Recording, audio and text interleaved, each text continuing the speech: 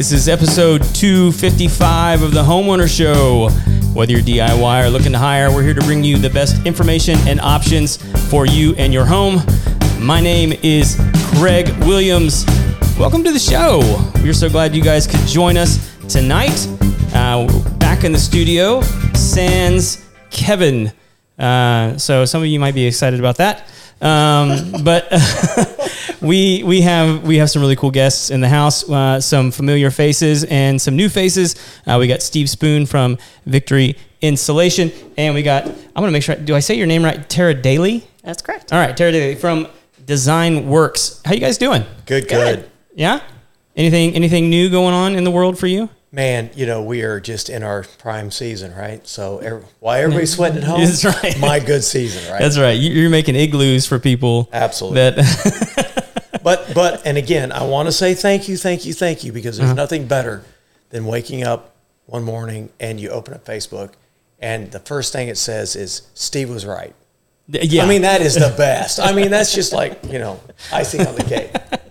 Well, yeah, I mean, and that is part of the show. I mean, like, a lot of people don't realize that, like, stuff like that comes up organically all the time because people ask us, even like on the show, people who don't know, like, say about insulation or air conditioning or plumbing or real estate agents or brokers or whatever it is, like they'll ask us about that kind of stuff all the time, and we'll be like, well, this is what my friend told me about that. Right. So for people that haven't met you before, I'm gonna start here and then we'll come over here. Absolutely. People that haven't met you before, tell them a little about who you are and what you do. So, Steve Spoon, I am a, I guess, insulation guru. No, I'm not a guru.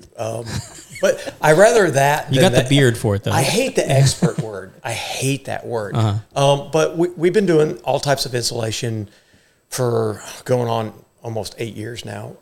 And we specialize in what other people find hard to do. Right. I've kind of found that niche, right? And I'm starting to get that recognition a little bit. And we do foam, fiberglass, wet, dry cellulose, bat, blown fiberglass. So we do a lot of that, but we do get like calls like Kevin his mom had that barn mini built, right? Right, yeah. And, he asked me all kinds of different questions and everything. And then the builder gave him a sweetheart deal. And I'm like, Kevin, go do the deal. You're not hurting my feelings. What's best for you and your families? What's right to do? And then later he calls me, he goes, okay, why can't we cool it down? Right. So I get a lot of those phone calls now. Yeah. And there are some great people out there doing this industry. Mm-hmm. And then there's, I always say like the top 10%. Right. And then there's 30 feet of crap. Right. Yeah. And so you start to get a reputation of how to fix, how to understand what's going on. And that's kind of what we do in the nutshell. And I think I enjoy that part of the job a lot more than I do just, you need 3 inches of insulation, you need this, that, and the other thing. Yeah, rather than just like the minutia of it. Like, exactly. The relationship part of it. Absolutely. Yeah. Absolutely. All right, Tara, so like, tell us a little bit about who you are and what you do. I feel like Arnold Schwarzenegger in that kindergarten comedy, who is your daddy and what does he do? It's like, the best. That's a whole nother show. The best at what she does. Let's just put that out there front. So I'm Tara. I'm the owner of Design Works, and next month will be 21 years doing this industry. It's really weird to say that. Did you start at 11? I did. Wow. I absolutely did. Yeah. Just blows my mind. I was prodigy. Yep. So we do everything from custom graphics to whatever you can put that on. So whether it's embroidery, screen printing, engraving, large format printing, pad printing, sublimation, DTG, you just said a word that I don't know, which is sublimation. What is sublimation? It's a dyeing fabric. Oh. Yeah. So instead of printing a design on something, you actually dye it into the fabric itself. Okay, so like, what's the difference between that? What's the difference between that and like printing it? So printing is typically used with plastisol ink, and like screens are burned for screen printing, and you push that ink through the screen. So you see the guys like running the stuff over exactly. Okay. Yeah, and so that's like layered on top of your substrate, right? Mm-hmm. And then it has to cure at a certain temperature, and then that's a typical screen printed shirt. Hence the heat press, right? Mm-hmm. Gotcha. Yeah. Okay. So screen printing, if the ink's not heated to like a certain temperature, it will literally stay wet forever. It will 100% never dry. The ink won't. Correct. That's crazy. So like if you've ever bought a shirt before and you washed it and half of the design like washed off is because it wasn't cured. That's crazy. Yeah. So what's the perfect temperature for curing ink?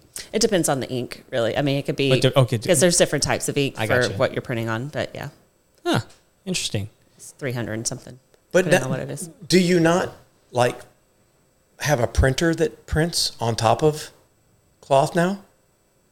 Yeah, so that's called a direct-to-garment, I think is what you're referring to. It looks like a big giant printer, like a desktop printer, and they just feed a shirt through and it'll print like a photograph. But you don't use that like on a mass production. Somebody doesn't come in like with my logo and do 30 shirts like that. Oh yeah, no, absolutely not. It would not be cost efficient whatsoever. I see. Screen printing would be the way to go for that. I gotcha. Okay. And so do you like own like the machines and all this kind of stuff? That's got to be like a massive operation. It's not small. No. I've never seen the actual operation, but I've been to her home, and all the overflow work is in the machines in her house. Okay. I mean, I started in my living room. My formal dining room. Okay, is where I started, and that's kind of why we're uniquely set up to cater to large and small orders. Kind of what Steve said, like. Stuff will overflow to my house, where our shop has all the large automated equipment. Okay. The multi-head embroidery machines, the big automatic carousel, for printing. At the house, I have 2 individual embroidery machines. I have a heat press. I have a manual printer in the garage. I have a vinyl cutter. I have a laser. Yep. So I can do smaller orders at the house, or and sometimes too, if there's like a rush and I just need to take some stuff out of the shop and just get it done at 8:00 at night, which stinks, but it happens. There's seasons that, are going to be, you're not going to get any sleep. And that's typically baseball season. So let me just put accolades where they belong. We did coats when I first started. Okay. Because the first cold season we went through, I wanted to put everybody in coats, right? So they'd show up, have the logo, they'd look right? Yeah. And so I asked all the family members, do you want a coat? And I asked my son, at the time his girlfriend, do you think she'd like a coat? And he's like, no, not her gig, right? So I gave everybody coats. And she was the only one that get one. And she's like, those are really cool. And I'm looking at my son, and my son's looking at me, and he's like, and I'm looking at him like, oh, he pooched that one, huh? Yeah. I'm gonna beat you when nobody's. So I look at my wife. My wife's is like Walmart.com, right? She's looking for a coat, right? Yeah. So we get a coat. I call Tara and I'm like, Tara, I know, I am so sorry, And when I'm generally, God bless your soul, I love you so much, that. She's probably one of my dearest friends, but when I call her, I'm like, Tara, I love you, I love you, and she's like, what do you want? What do you need? I got you. We drop the coat off. Walmart delivers the coat because it kind of matches what we had. We bring the coat over, and within an hour, my wife is driving back home, and Tara calls me, done, come get it. I'm like, you don't get that type of service from anybody in this industry that I've ever found, except for Tara. She is just been great for me. I'm to the point now where I just call her. I'm like, I want hats. Yeah. And I hang up, and then she calls me back. She's like, no, you don't get off that easy. What do you want? I'm like, I don't know. You dress me. Just give me something. Like, I need colors. Yeah. I need numbers. How many? And I'm like, what are we doing? I don't know. Well, we were talking before the show. I mean, like, you ought to get some of those leather patch ones. Those are the trend right now. They're super cool. Yeah. Like, my guys all love them. Well, here's the deal. Let's do this. I don't know if this has ever been done on the home show before, but I'm going to do 2 sleeves of hats, and I want metal koozies engraved, and I want cups. It's done. All right. I'll send you an invoice tomorrow. Okay. All right.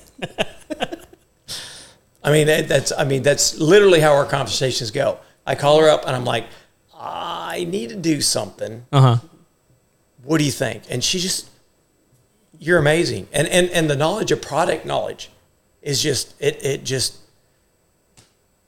dumbfounds me. I'm like, I need to give giveaways. What? And she's like, I don't know. What do you think? And I'm like, I don't know. I don't know. I don't know. And she's like, what do you want to spend? True story, right? It is true story. True story. Yeah. I mean, and at the end of the day, and at the end of the day, At the end of the day. At the end of the day. That's for you, Kev. Yeah. Well, I consult with clients all the time too, especially like, service industry where you have a lot of employees. Your logo is your logo. You're constantly thinking of things to not only just outfit your crew and your staff, but things that you want to give away that's going to represent your brand. If you go to home shows or any kind of vendor event where you need to have things that are, you want to represent. You want it represented well, something that makes sense for the industry that you're in, and something that's going to be relevant that someone's not going to just pick up off a table and throw it right in the trash on their way out the door. Yeah. Because, that's your budget. So we, at the end of the day, we're spending your money, we all have right? to and that's kind of that's a big responsibility, right? Yeah. I had this one client a year ago. I met her, and she had so many things done for her business over the years, and has spent hundreds and thousands of dollars on merch, and she was never ever happy with it. It just never turned out the way that in her mind's eye it should look. Right. And then I just thought that was the worst thing. And as a small business owner too, I hated hearing that. Yeah. Because everyone's budget conscious, no matter what Absolutely. industry you're in. Well, yeah. When you spend your money, you want it, especially in a small business, it needs to count. Exactly. You can't just be guessing about what it is that you're spending your money on. Right. And if this is your company, you want to be proud to be wearing your name, your logo, your brand. You want to showcase that. And she just never was. And what it all boiled down to was her previous company, they just didn't do the processes correctly. They didn't digitize the logo to stitch a certain way to make it more optimal, to be appeared correctly, or the right shade of colors. That just blows my mind too. Well, one of the things that I really love about working with you is that you help tease the idea out. Right, you're creative to the point where I will say something to the nature I want to do X, Y, and Z. Right, like your logo. Yeah, your logo is very linear, right? And if you don't do that right, it doesn't. The proportion doesn't look right. Right. You know what I'm trying to say, right? Oh, yeah, distorted. Yeah. Yeah. And I think that's what's so great about working with you is. You tease out in a conversation what that person is trying to accomplish, right? And then you take it, and you put that finished touch on it, right? And look. It's not about the money grab. No. Any companies will take your money and they'll give you, whatever. But I want, there's no surprises in anything that we do. We provide proofs on everything that we do. Yeah. And you want to build that relationship. You want them to come back, and that one client I was talking about from a year ago when I did her very first order, she had tears in her eyes. And I know that sounds really cheesy, but after she spent thousands of dollars over the past however many years, and we got it right, and she just loved it. That's awesome. Well, the thing of it is you've talked me out of shirts. I've come up with thought processes. One of my funny things that I put on the back of my shirt is we're thermal technicians. Right? But I've come up with some non-winners on that chain too, right? And she's like, No. So, that I think that is always a nice thing is when I bring you an idea, it's not looked down upon.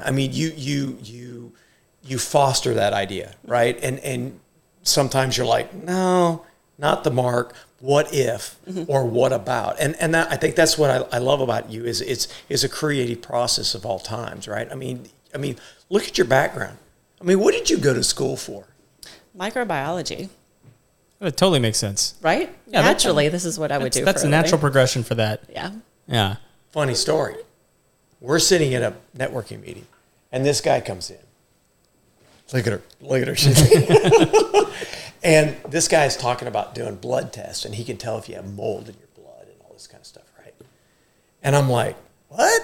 Now, dumb, old, retired cop. I'm like, That doesn't sound right. That doesn't sound right, right? I'm sniffing this up. And all I had to do is go, and she's going, bullshit. That's all bullshit. That's bull. No. And I look at her and she goes, oh, don't even get me started. No.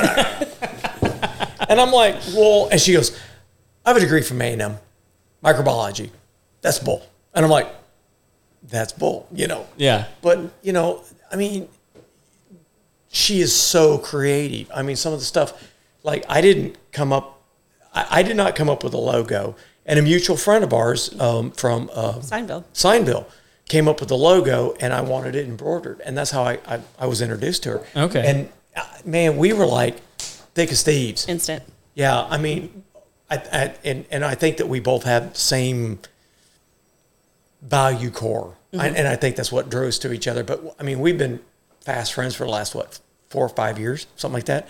And everything that I've ever dreamed up or thought about branding for my company, she's been very, very, very quick to be able to tell me, yeah, you're on the right path, or whoa, you're going down, Yeah. Who's it for? What's it for? What's your budget? Yeah. And the process is extremely simple for most people. And I have friends that I've sent that have walked out and were like, that's the deal right there, because she gets it, right. And you do everything from create a logo to whatever you want, to imprinting it. Yeah. Oh yeah. Yeah. From start to finish. Yeah. There's no, if you want 10 different things, you don't make 10 different phone calls. You just make one. Yeah. Well, let me ask you this, because this is actually something we've dealt with in our business. So like most of my guys have a pretty standard look. I mean, we wear like black and gray shirts, and we kind of have like a cowboy look going for most of our guys. But sometimes we have projects where it's like, that's not the best attire for something. And so some of my guys have asked me about these long sleeve wicking. The moisture wicking? Yeah. Especially here in Texas. Yeah. Good God. Especially when we're doing like installs and different things like that, where they have to be outside for extended periods of time. They're just cooler shirts. Yes. And cooler by like temperature wise.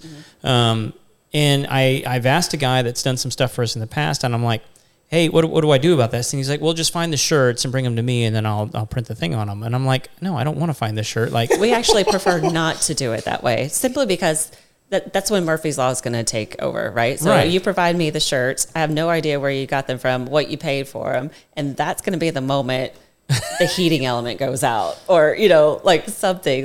Sure. So we don't prefer that. Will we do that? Sure, with the disclaimer of this may not work. If the ceiling falls in the shop on top of your order, we're not responsible, type of thing. But no, we would rather provide them. Okay, so then my question is like, how do you go about finding the best material for that client?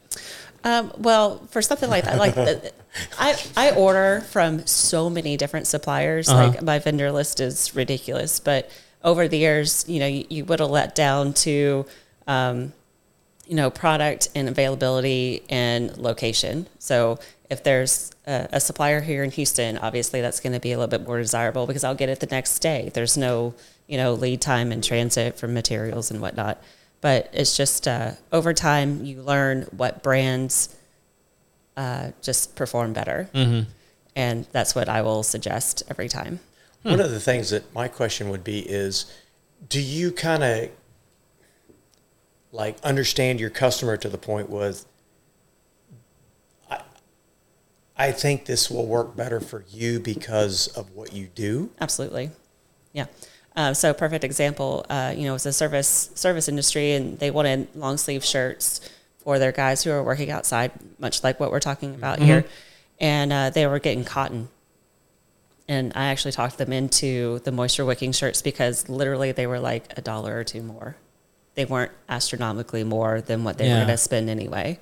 And well, and their crew was just elated. Those kinds of shirts are going to last longer than cotton too, aren't they? They should. I mean, depending on what you're doing, sure. I mean, the cotton shirts are going to probably lose their shape over time. They're not going to stand up in a knife fight. I mean, or a foam.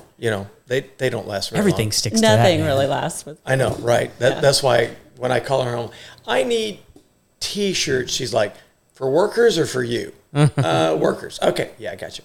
Or even if you're talking about like a higher end brand of material, like if it's Yeti or Adidas or branded bills, Sure, you start asking the questions. Okay, so is the brand important or is the performance important? How far do you want that to go? Like, does it matter if you're going to get a Polar Camel instead of a Yeti? If it doesn't, then why spend the money? If you want that, and that's the type of clientele that you're giving it to, then yeah, we're going to go the other direction. Yeah. But yeah. Like for Christmas this year, we got all of our staff new Pearl Snap shirts with the logo on them, and we bought Wrangler because it's Wrangler. It's Wrangler. Everyone, I mean, it's Texas. People tend to like Wrangler. Like they tend to be pretty durable. Although I have some complaints about some of their newer jeans. The vintage jeans that they have now. Have you guys seen they're like $60 a pair, and are you wearing them right now? I'm wearing it right now. Yeah. Okay. So here's my issue with them. They are not as durable as the cheaper ones. Because are they softer? Oh yeah. That's why. And they stretch. Yeah. Well, okay. Some of them stretch. Right. Well, the ones that I got on do. Yeah. Yeah. But they will you will have the proverbial blowout when you don't need one. Of course. And it's for me, it's been the belt loops. Like the belt loops just come off all the time. And I'm like, what the heck, Wrangler? Like I have pairs of my dad's jeans from the 70s that are Wranglers still intact. But those aren't Wranglers. Those are Dungarees. No, they're Wranglers. they're Wranglers. Do you know the difference? I do. Okay, well, I threw that out there waiting for you to jump in, right? Instead of just chuckling at me. So you chuckle at me all the time. Here's how I know the Wranglers is my dad has this really odd habit that he has a what do you call it? It's like a stitch seam ripper, and he always takes the leather patch off the back of the Wranglers. And it's like I have you can see where where it was. But that's his thing is he doesn't want the leather patch on. Part of that was he was a bulldogger, and that patch could sometimes get hung on the saddle and things like that. But anyway, yeah, I digress. So you had asked me earlier about this thing that I have sitting on the table. Yes. I wanted to make sure we get to bring this up. And this is, I'm going to pull this up to the camera so people can see. Okay, does that show up? Let's see. I need to turn it that way. Nope. There it is. Old South pickled watermelon rind. And you guys have never had this, right? I've never even heard of it. Yeah. So this is a Southern delicacy. And part of the reason I want to bring this in, I bought a case of these. Yeah, go ahead. And I bought a case of them because it used to be you could buy these in grocery stores on a pretty regular basis. It was usually on the top shelf with the pickle aisle, but you just can't find them anymore. So I have to buy them by the case on Amazon, and it usually takes a week to get them in. The company is still in business, but they're just not selling in Southern Texas anymore. But my 93-year-old grandmother just passed away 2 weeks ago. And this was something that she taught me to make as an hors d'oeuvre for when I have guests over. It's an old Southern recipe, and it's super simple, and I wanted to share it with people in honor of her. So what you do is you take one of those, and you wrap it in bacon, and then you cook it. Well, everything starts out great with bacon. So, but here's, okay, so what people don't realize is it says pickled. It's super, super sweet. It's like candy.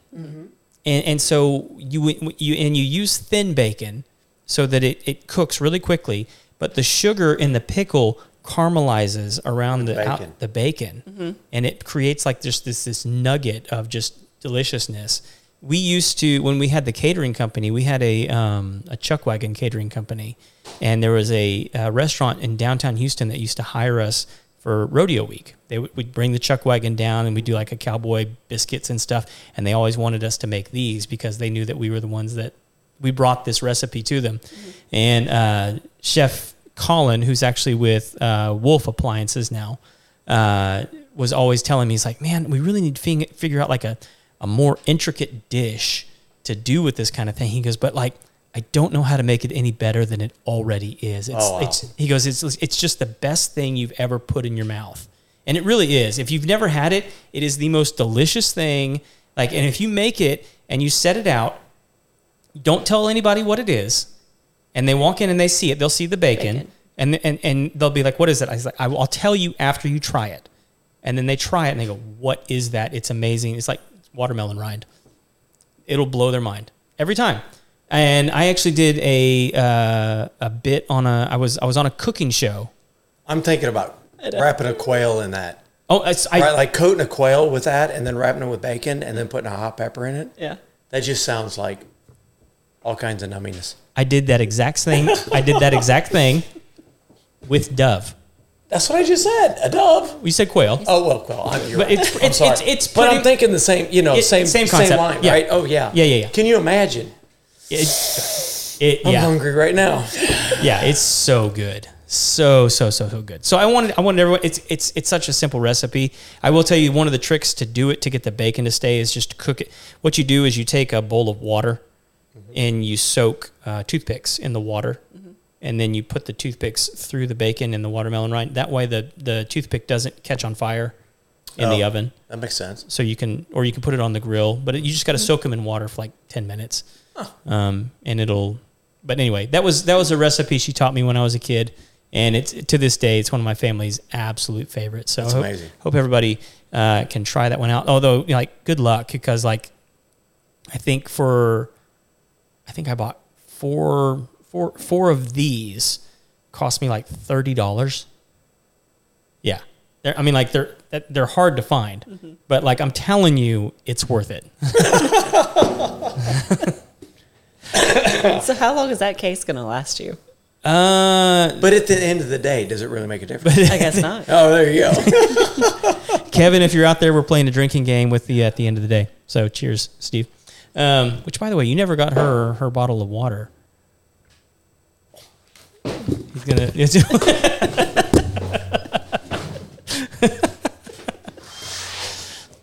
Thanks, All right. Steve. That's right. So we also talked before the show. Steve was trying to pick a fight between us about appliances. Yes. And you had some thoughts. I know you actually haven't listened to the debate, so I don't want you to come in cold. So would it be helpful to you, because I know we were talking about this before, would it be helpful to you if I read the definition? No. No? Okay. Is that the... No, and I'm going to say no, just because I already have a preconceived... Is this the designer or the microbiologist? I think it's just the stubbornness. The stubbornness of it? Oh, I think it's just the Lord. opinionated side coming out. You have no idea. Here we go. Okay, so give it to me, like, because you already know where my position is, and my position is really just, does it fall underneath the definition, and if so, then I'm fine with it being an appliance. You're not okay with that? No, I honestly would look at it at a case by case basis. So are we talking about? Let's go back to the sinks. Like we were talking about sinks earlier, whether a sink was an appliance. Well, this is why I asked if you wanted to know the definition. Yeah, no, because that's my position. Is I'm just gonna fall back to the definition. I don't care about the definition because I already have a definition up here. See, and this is my problem. This is my exact problem with Kevin. He's like, I don't care about the definition. I'm like, okay, definitions matter, right? I mean, as a microbiologist, that has to mean something to you. It does. Right? Yeah. So why not? Why don't you want to know the definition? Folks, this is two Aggies having it out. Okay, so this is my... Okay, a sink. Sure. A kitchen sink with a garbage disposal attached to it, that's an appliance. This is what I hear every time. But because it's working, right? Like it's working for you. A bathroom sink doesn't have anything attached to it. It is just a sink. But it doesn't work for you? It's a tool. But it doesn't work for you. It's a tool. That's not what I asked. But that's my answer. Does it drain water? It's a tool. Yeah, it's all working for you, but it's a tool. So the definition is? Well, so okay, so let's use your logic here. It's a tool. Boy. Okay. So a sink and a hammer are essentially the same thing? Yes. How so? I can't pick up a sink and whack anything with it. No, but It doesn't actually do anything. but it does. Okay, so what does it do? Well, it retains water. It drains water. Right. Yeah. Yeah. So does does my dishwasher, and so does my washing machine. Your washing machine is hooked up to electricity. It has an agitator. But this is my problem. Everybody always falls back on electricity. Why? Like that's my problem with it. Is like, why does everybody fall back to electricity? Is it because when appliances were created that they were created with electricity? Negative. But they weren't. That's okay. This is my exact example. There were washing machines that were hand cranked. Mm-hmm. That's an appliance. Even though it was hand cranked, it was still considered a modern, convenient appliance for the home. You hand cranked that washing machine, and it washed the clothes for you. Did they call them appliance? Yeah. Okay. I wasn't there. You weren't around in 1912. Well, the evolution went from hand crank to gasoline. Right. Well, yeah, that's true. Okay, so like in like ice cream makers. I mean, like the big evolution of ice cream makers, it has got an electric motor rather than a hand crank motor. Oh yeah, it's still an ice cream maker. But again, this is why I think definition. But like this is also like the fight that we're having in our culture, right? Like what is a man? What is a woman? That was like the biggest documentary of 2021. Oh dear God. And like, but like that's the whole point. Is like, well, here's the thing of it, and I know exactly what both of you are saying. Is the fact that as society progresses, people want to change the definition. Right. Right. Scoot up so people can hear you a little bit. I'm sorry. Yeah, you go. Well, I moved. I got her. I know you got her water. Thank you. Apologize. I think that's at the end of the day, it was a really nice thing to do. Indeed. Damn. You're killing me, Smalls. You're gonna have to hire me an Uber by the time I get out of here. Drink.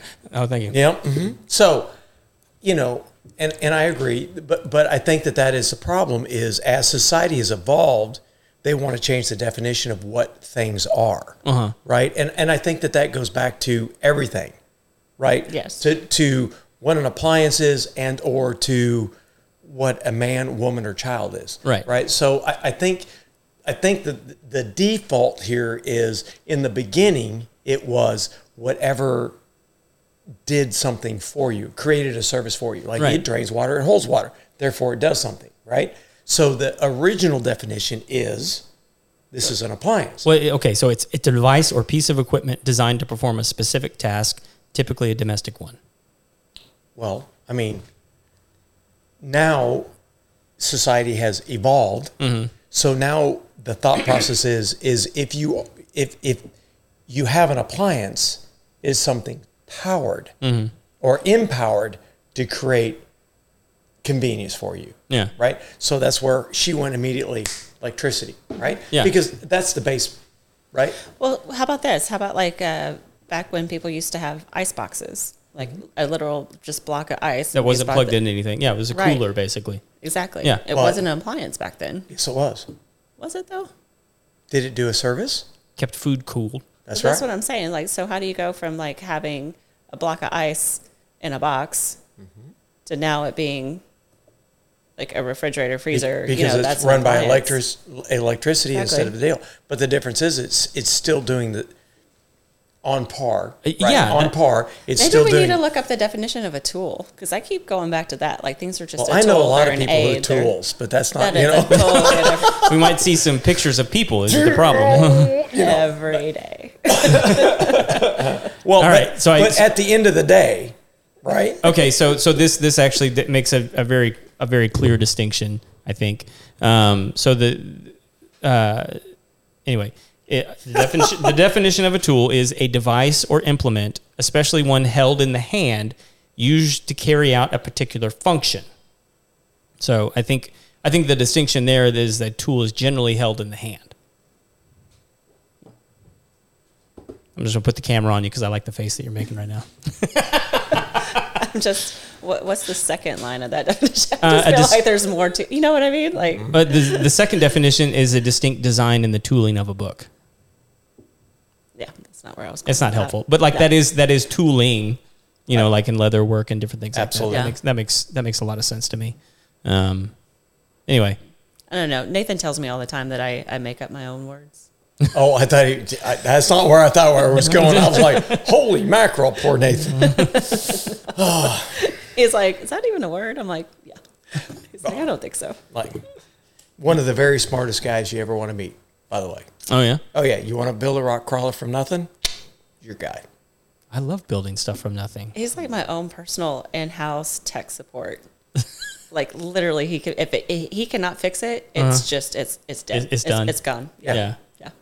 It's scrap. What you're in a rush deal and somebody has to set up the laser printer or the engraver, right? You know, poor Nathan come walking in the door and he's like, oh, okay, I'll do it. You know.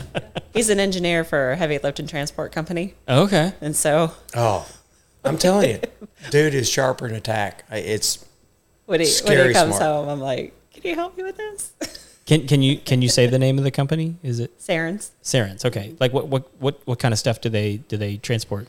They so they build like levee crossings, move bridges. Oh wow, like big stuff. Yes. Yeah. Wow. Like the amount of weight that they I have no concept of it. I just can't even wrap my head around that. Yeah. So like I had a client over by the airport a few years back, and it was this massive warehouse. I think the ceiling in the thing was probably 50, 70 feet. And the whole business was building custom I-beams. And like he usually had like 50, 60 guys on the floor. Yep. And in the front office, you know, supporting everything that was going on in the warehouse. And I talked to him one day. I was like, dude, you're just building I-beams. Like, how are you operating? Because I saw their inventory. It wasn't much. Right. And I was like, how does this work? And he goes, listen, man, like a custom I-beam, because like there's standard ones apparently, and then there's custom ones. And he's like usually they run for about $1 million. I was like, holy crap. Yeah. Like, yeah, I can understand how you run a business like this. You need to move like 4 I-beams this year in order to operate this business, like to break even. And, you know, the 5th one's just icing on the cake. That's right. And like, because he was telling me, like, that's the minimum. Wow. You know, for a custom one. And I'm sitting there watching, like he had me out there because he was infested with black widow spiders just like all over the place. Oh, Lord. And yeah, I don't do the creepy crawly stuff either. No. Well, everybody knows who the man is when the flying cockroach and you start to go get the 45. Yeah, I'm just saying, you know. Spiders, they don't bother me. If I know they're there, they're fine. But when I think about like what you're saying, just infested with all these spiders, it just took me back to the days of like with my horse and walking through the barn and becoming an instant ninja. Just the moment you walk into a cobweb, because you don't know what kind of spider it was or where it is. Is it in my hair? I know that feeling. yeah. About every other day. Crawling through the attic and all of a sudden. Oh yeah, there's like, something. Yeah. Yeah. So here's what I know is like when people say that they're not bothered by spiders, there is a threshold for where that is true, right? Because like if the spider is like this big, like most people are gonna be like, I can step on that. When the spider's this big, like it becomes a whole different sport. That So let me ask you a question. The bigger the spider, right, doesn't mean the more dangerous the spider. no, correct? Not at all. Actually, it's the opposite. Correct? Right. Well, it can be. That can be the case. So. Oh, you're just now going to like really bust my bubble. And now I'm going to be like every spider I see that's like the size of my hand, I'm going to be like, you know. Well, okay. So, but like, it's just here. Yes, that's probably true. Okay. So, and the only reason I say probably true is because we have these, people who trade in exotics. That bring in species from outside of our country. Because some of the most dangerous spiders in the world are from Australia, and they're massive. Because everything there wants to kill you. That is absolutely true. Well, that's why most Australians are like half crazy, right? Because you'd have to be to live there. Yeah. So, I mean, their alcohol's much stronger than what ours is. Because you have to live there. Yeah. And you've been there, haven't you? Nathan has. I haven't been to Australia. Name a country. Ask her. Name a country, and she's probably been there. Yeah? Like Eastern Europe? Like which one's in East? Because I've been to the Ukraine. Well, I mean, I just got back from Budapest a couple months ago. That's my favorite. So that's my favorite city in Eastern Europe. Is it really? Absolutely. It's beautiful. Like cobblestone streets still. So the Buda side is it's incredibly different. Like Buda's on one side of the river, Pest's on the other side, and they're 100% different. It's unbelievable. So have you heard about some of the political stuff happening there? Mm-hmm. It is. They will not talk about it either. Really? It's still like it goes back to, of just centuries of them being taken over, right? Like Hungary literally has never won a battle. Like whoever wanted to come in and invade and take over did. And you were persecuted and killed for talking about political situations at all. And so even though I don't think it's that dire now, but they're part of the UN. And in order to be part of the UN, you had to be a democracy. And some of the things that are happening over there are not the definition of a democracy. And if you ask someone that, a local about what's going on, that's the end of the conversation. Yeah. Well, so like when I went, one of the big things that everyone wanted to show us was there's a memorial across the bridge, and I forget which bridge it was, but where like the one time they staved off the communists from taking Budapest. Yeah. Right. And so like there's a memorial over there and it's across the bridge. They're like, yeah, go check it out over there. Mm-hmm. So, but what I was talking about is they have some crazy tax incentives. Yeah. Sorry, what'd you say? The one time. Just the one. Yeah. That's true. It's true. Yeah. It's kind of like Poland. And they're the nicest people. Or the standing joke with most Canadians is if you want a French gun, it's only been dropped once.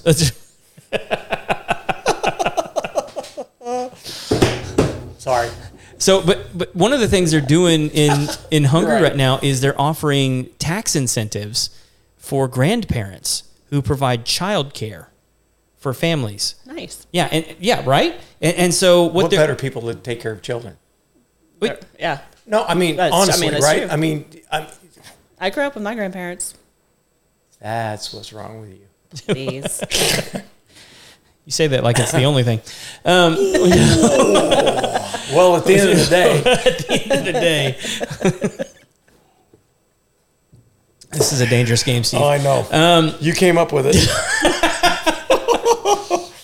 No, but so one of the stats that they're seeing across the board, like worldwide, particularly like in China, is a decline in the birth rate. Mm-hmm. And so they're actually seeing a population decrease happen because people are having less and less and less children. And it's looking to be like a real problem because we're not going to have the workforce to supply the world with the food that they need with the aging population that still exists because people are living longer. Well, why would you have children? If you have a girl, they want you to dispose of it. What?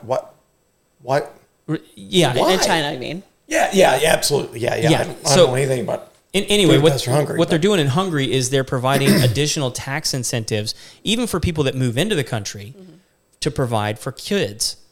And so they're going we're going to give tax incentives to the parents, and we're also going to give tax incentives to the direct grandparents because we know that they're probably retired or potentially soon to be retired and going to be helping out with the kids. And if they can show that they're helping out with the kids, we're going to provide them with a tax incentive to do so because we want to encourage families to have more and more kids. So it's kind of an interesting thing that they're doing. It is. That no other country has tried out before, and it seems to be working really, really well. Like people are like, oh, I actually have a financial incentive to have children. Why wouldn't I have children? Well, and the great thing about it is it's not just incentivizing mom and dad. Right.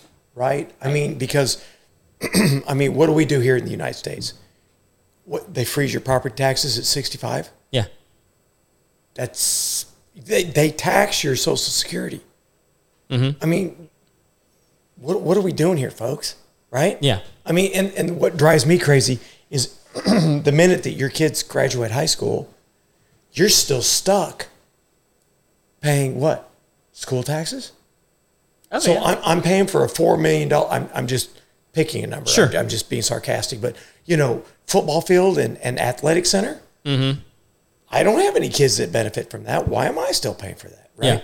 Yeah. But that's pretty progressive thinking on like Hungary's part, right? Yeah. By investing back into the family itself. I mean, we should see more of that in the United States.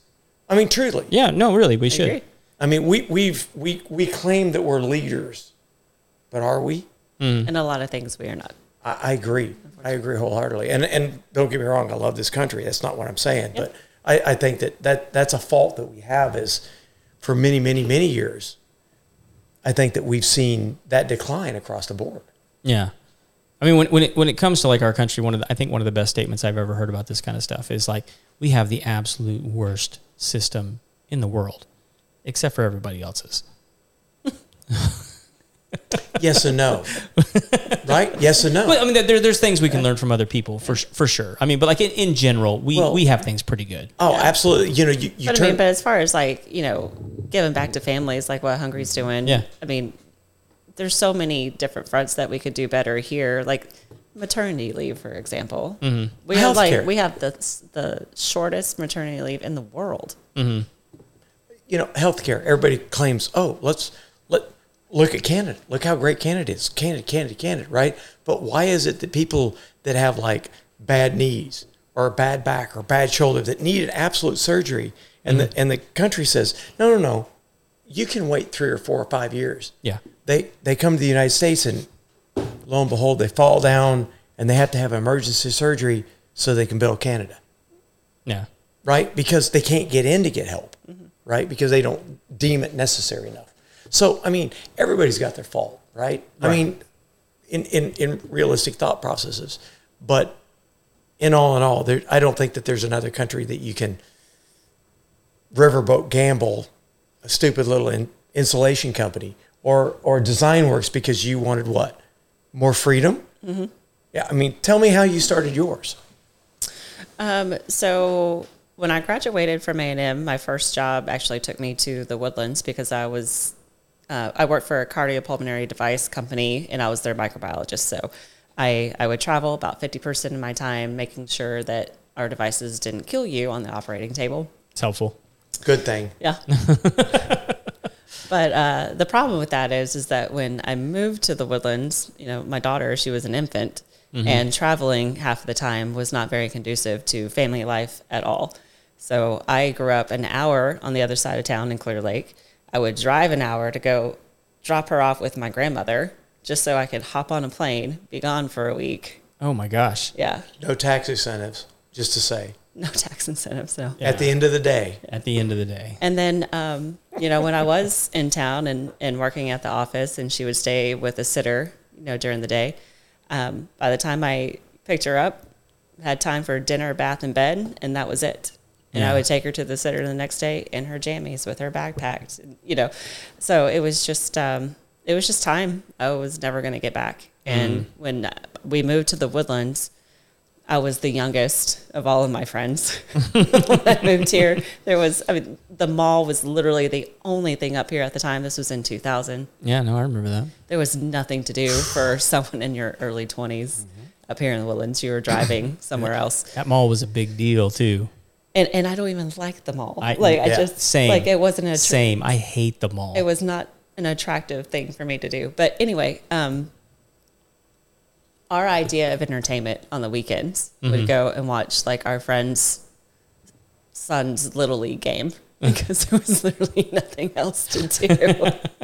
And we're sitting at this game and I'm looking around and they have little Johnny's team logo, his name, his number on everything, his gear, his bag, the parents' shirts, hats, socks, like it was everywhere.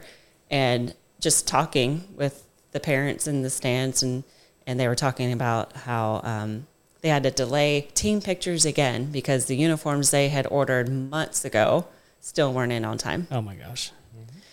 And so it was like an evolution of thought, really. And as I'm sitting there and I'm starting the mental calculator of how much they are spending on all this stuff, and it's just one team, one age group, one town. Yeah. Like, I was just like, I could do this better. Mm-hmm. And so about 6 to 9 months later, because you're always trying to think of like, okay, what industry is never going to be obsolete? You don't want the flash in the pan. Yeah, absolutely. Especially if you're going to quit your career. and go out on your own. I mean, Yeah. that's scary enough. You want something that's going to be pretty sustainable. And I'll never forget when I finally got my whole thought process down, got a business plan for Design Works. This is what I'm going to do. Presented it to my mom, who is a school teacher my whole life. And when it was all said and done, the only thing that she heard out of the whole spiel was embroidery. And she goes, "You mean to tell me you went to A&M so you can sew?" I started laughing. I was like, "I can't sew. I cannot sew." I was like, "But I'm good with computers, and the computer sews." Yeah. Tell the computer what to do. Yeah. I was like, you think about it, you have these high school kids running these embroidery machines in a little kiosk in the middle of the mall. It's like, and I think we're going to figure this out. You know? Absolutely. How many T-shirts do you think you do a year? I can't even. I have no idea. Million? Probably. Yeah. 2? Maybe. do quite a bit. She hasn't counted. I've been in our living room Uh-huh. where I've had to step over stacks. And I'm like, I know that company. I know that company. I know that company. And it's just, they're everywhere, right? And that's, it's amazing. So, was it last year? My daughter? So my daughter's a school teacher. Oh, yeah. Okay. The fun run? Yeah. Oh my God. What'd you say? The fun run. The fun run. Okay. Yeah, at the school. Which was not fun for us. I'm just saying, right? Yeah. So my false daughter, advertising. Yeah. Well, my daughter calls, at the hour, right? I mean, it was bad. It was crunch time. Yeah. And seriously, and she's like, my son-in-law is a process engineer, and very intelligent young man, but he's going off Walmart dollars. So they've got this outrageous figure. What was it, like $9,000 or something? I mean, it was crazy, right? Because he's thinking, you go to Walmart, you buy 300 T-shirts at, whatever, right? Yeah. And then you have them printed. And I'm like, no, that's not the way this works, right? So I finally convinced him to call Tara. And then once Ashlyn kept calling me, and then I'd have to call Tara. And then we go round, and I'm like, would you two just talk? Get me out of this, right? and then it was like, well, who's paying for all this? And of course, Matt Tucker, Freedom Plumbing, awesome gentleman. I contacted him, like I said, it was like the 0 hour, right? I'm like, dude, We need a sponsor. Yeah, would you split this with me? Because I really don't want to eat this by myself. And he did. And God bless him. Thank you so much, Matt. But he did come to the deal, and she did all of it. And she managed all the teachers, all the principals, all the chaos. And she handled all of it. And I just, you do that on a daily basis, though. Yeah. And I don't know how you do it. Is it alcohol? I'm just saying, At the end of the day. Yeah, at the end of the day. If I had any more, I'd take a drink. Yeah. And honestly, I would say 7 out of 10 orders are going to be those rush situations. It's just the nature of the beast. We know it's coming. Yeah. We set realistic expectations on what can and cannot be done. It's like, do you want it or do you want it done right? Yeah. Because otherwise we're not going to do it.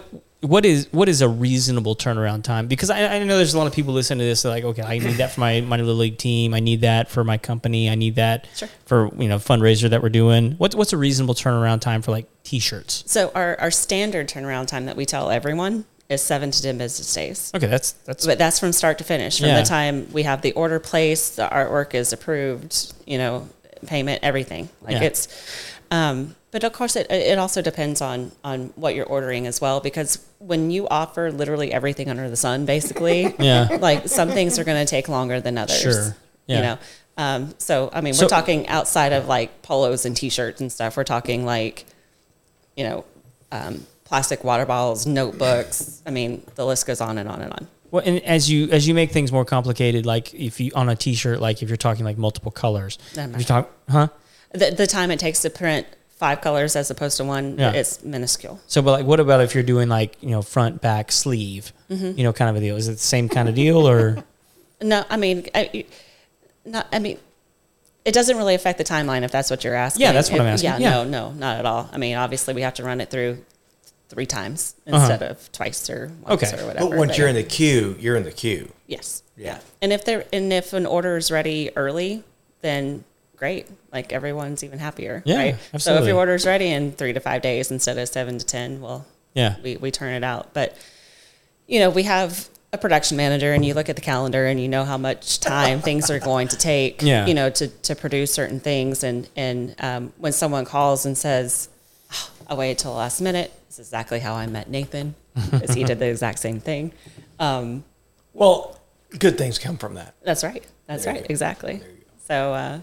So when things like that happen, where it's the last minute and we can plug it into the schedule, we will work with anybody at any time if it's feasible. If it's not, we're not going to overpromise and underdeliver. Yeah. Yeah. But I will say though, like, especially with like the schools, like the number one hurdle for every single order is artwork.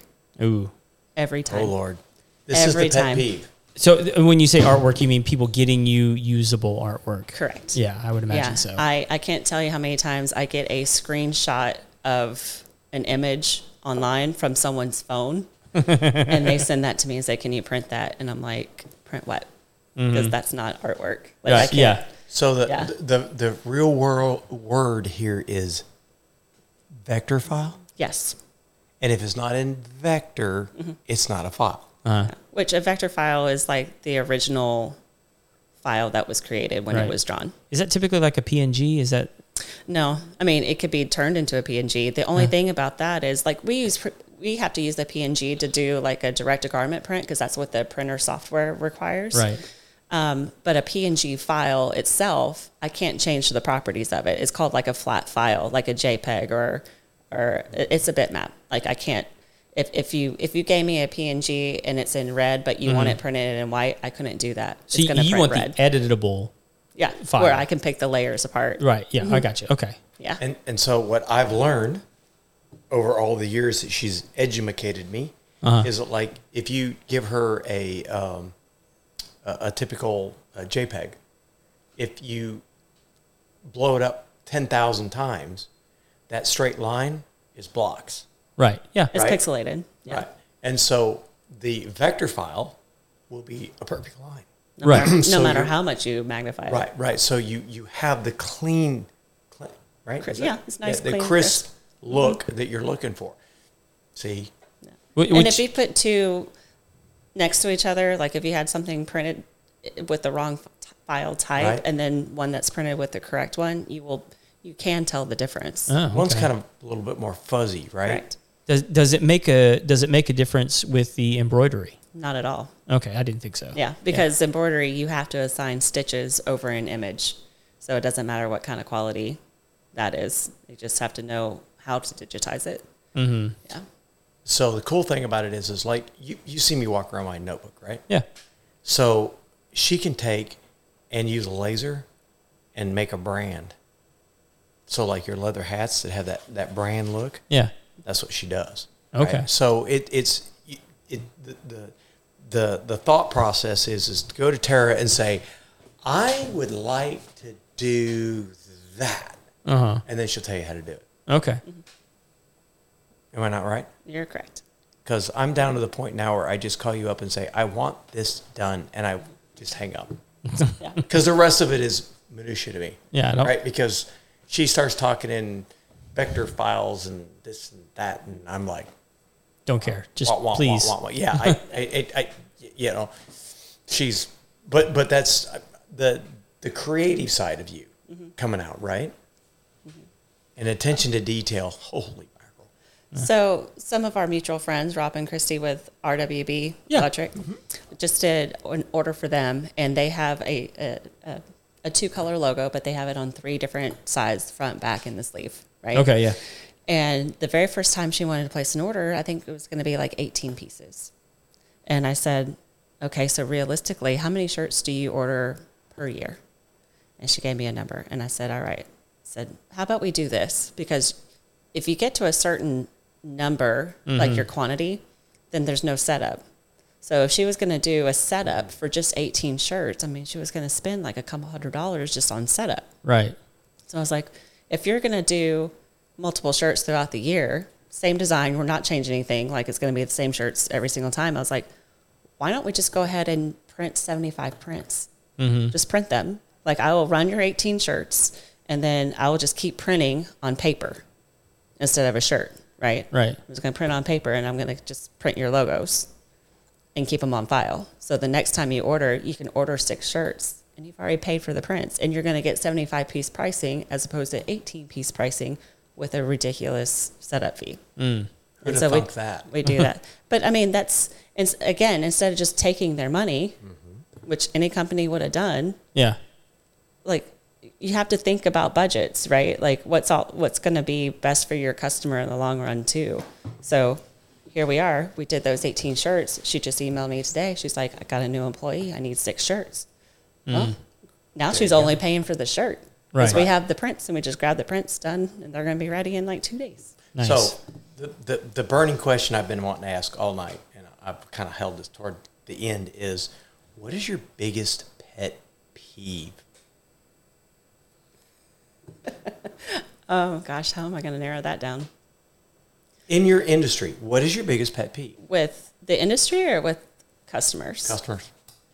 Their lack of planning being my emergency. Yeah. You know what I thought it was going to be? What? I mean, honestly, it was going to be? Seriously. So, I really thought it was going to be the fact that you sign off on the artwork. Oh. You go through all the hoops. You come to the mutual agreement, and then when it's done, they don't like it, and they claim it's something totally different. Yeah. Because in their mind, they had X, Y, and Z, and it might have been, So, ironically, even though I've been doing this for 21 years, you would think that would happen quite often. I can count on one hand how many times that has happened in 21 years. And the reason I can is because since we do artwork proofs and people sign off on it, if anybody says boo about it, I'm like, look, like this was your opportunity to change anything. It's only the people I hear about then. I think you're speaking of one in particular, but yeah. Yeah. So, Yeah. Okay. I thought that would happen more often, and that's why I asked that question. Yeah. Really? Yeah. I'll be. All right, so I got one more thing I want us to talk about before we wrap up, because we're just over the hour mark, and I don't want to. That went fast. Yeah, right.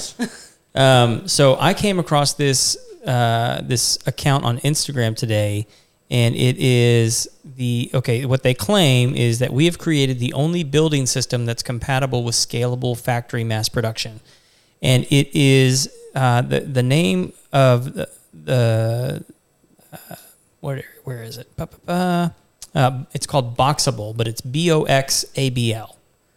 And it is a home that you can set up in an hour. And they ship it to you, and then you unfold it. Is it like a tiny home? It is like a tiny home, but they're modular, so you can stack them and then put them together. And so, like, you guys can look... Like, so you can have a 3-story tiny home? You could. It's starting to sound like Tetris. It is kind of like Tetris. I'm just saying. Right. And they're not horrible looking, and they're all flat roofed, and then you can add a roof. We're going backwards in time. You know that, right? you know a lot of these Victorian houses that we see were bought from Sears and Roebuck. Oh yeah. The kit homes. And they were like $15,000 or something like that. Yeah, and they sold them in magazines. Yeah, and we're talking like the plantation wraparound port. I mean, it's not like a box, right? I mean, they were really nice houses, and that's what I'm saying. This feels like we're going back in time. Yeah, well, I mean, so here's the thing. Now, let me guess. You're going to tell me that they were all done by a what kind of printer? Is that 3D printer? 3D printer. No, I don't think they were 3D printed. I mean, like they're made in a warehouse. I've seen pictures of like their factory where they're making these things. I don't know what kind of insulation they're putting in them. I know you probably asked me that question, but I mean, like at the end of the day, they damn it, you're driving home. They seem to be pretty functional and cool looking.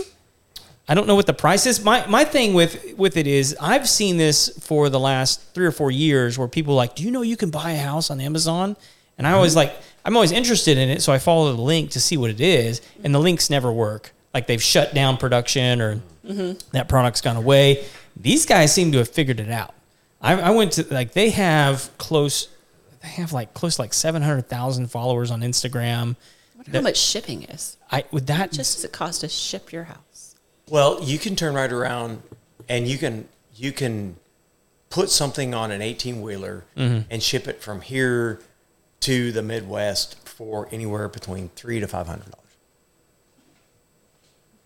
Because freight delivery, right? Right. They're not going to just ship one thing. They're Right. going to put multiple things on that trailer. Yeah. So, in the long run, shipping probably is not horrific. Yeah, no, and they come in like a pretty small package considering it's a house. Yeah, it's Tetris, right? It's like Well, a Lego. and I wish we had a bigger budget here. Then I'd put it up on the flat screen so we could see. Yeah. But when you watch it unfold, it's the craziest looking thing, and it literally just sets up in an hour.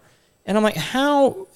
For some of these tiny home communities, which are still a thing, even though more and more people are moving away from them post-COVID, because I think people that got stuck in tiny homes were like, this is way too small. I can't get away from you. That's right.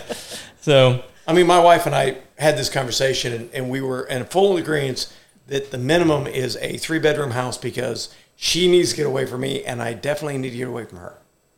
And we agree that we both need our own space, right? So how people live within 200 square feet is beyond me. yeah. Sorry, I'm gonna have to move this. I just lost her camera, so Gotcha. trying to make some adjustments here. Yeah. Which means we probably need to wrap things up. So why is this not? I don't know what's going on. Oh, it's because that one's the one that's working. This one's the one that died. He's from A&M. Hey. Just saying. True story. There we go. There we go. Okay. So, I think... Go Cougs. Stop. The ghost, I whatever. can deedle her. Is that like U of H? Is that what he's doing? Yeah, he has a dog in that fight at all. I think they're in a Little League I graduated conference. U of H. Did you? Yes, I did. Oh, I didn't know that. University of Criminal Law. Go Class Cougar High. 101. What conference are they in now? Is that like Southwest Little League? Is that... Wait, do any of us really follow any of that anymore? Yeah. I mean, Saban's going to win pretty much 99% of it all anyway, so do we even care? Well, I was genuinely curious because I didn't know if U of H got brought over to the Big 12. They did. Did they really? Yeah. Good for them. So along A&M, UT, TCU, Oklahoma, one of their biggest places they all recruit from is Houston. Oh, yeah. Like, you talking about the city? So there's been basically an unwritten rule that you can't get in the Big 12 or Big 8 because you would take their recruits away from them. Yeah. That's why U of H has struggled forever and ever and ever. Yeah. So they've had a couple of good teams over the years. Oh, absolutely. Is there the Conference USA? Is that what they were in before? Mm-hmm. Yeah. And Conference USA has some really good talent. It's just like you have one or two in this side of the conference and one or two in this side of the conference. They just not, like the Big 8, Big 12, Big 10. All right. So before I lose another camera, let everybody know where they can get a hold of you. Victory Installation, www.victoryinstallation.com. You can contact us for all your needs for home installation and ventilation. And Tara, where can they find you? Designworksii.com. Okay. And I'm in contact phone numbers 281-419-4610. You can shoot us an email, give us a call. I mean, we're on Facebook, Instagram. Yeah. Yeah. Easy to get a hold of. Very. Awesome. Yes. Awesome. Well, I'm going to wrap it up. Everybody, thank you so much for joining us for another episode here of the Homeowner Show. I know it was so much better because Kevin and his giant red beard weren't here saying his favorite catchphrase that got Steve a little tipsy. Go ahead, say it. If you haven't yet, hit the subscribe button. follow us. Go watch the live feed over on YouTube and Facebook. We appreciate everything you guys do to support the show. Until then, in the next episode, we'll see you later.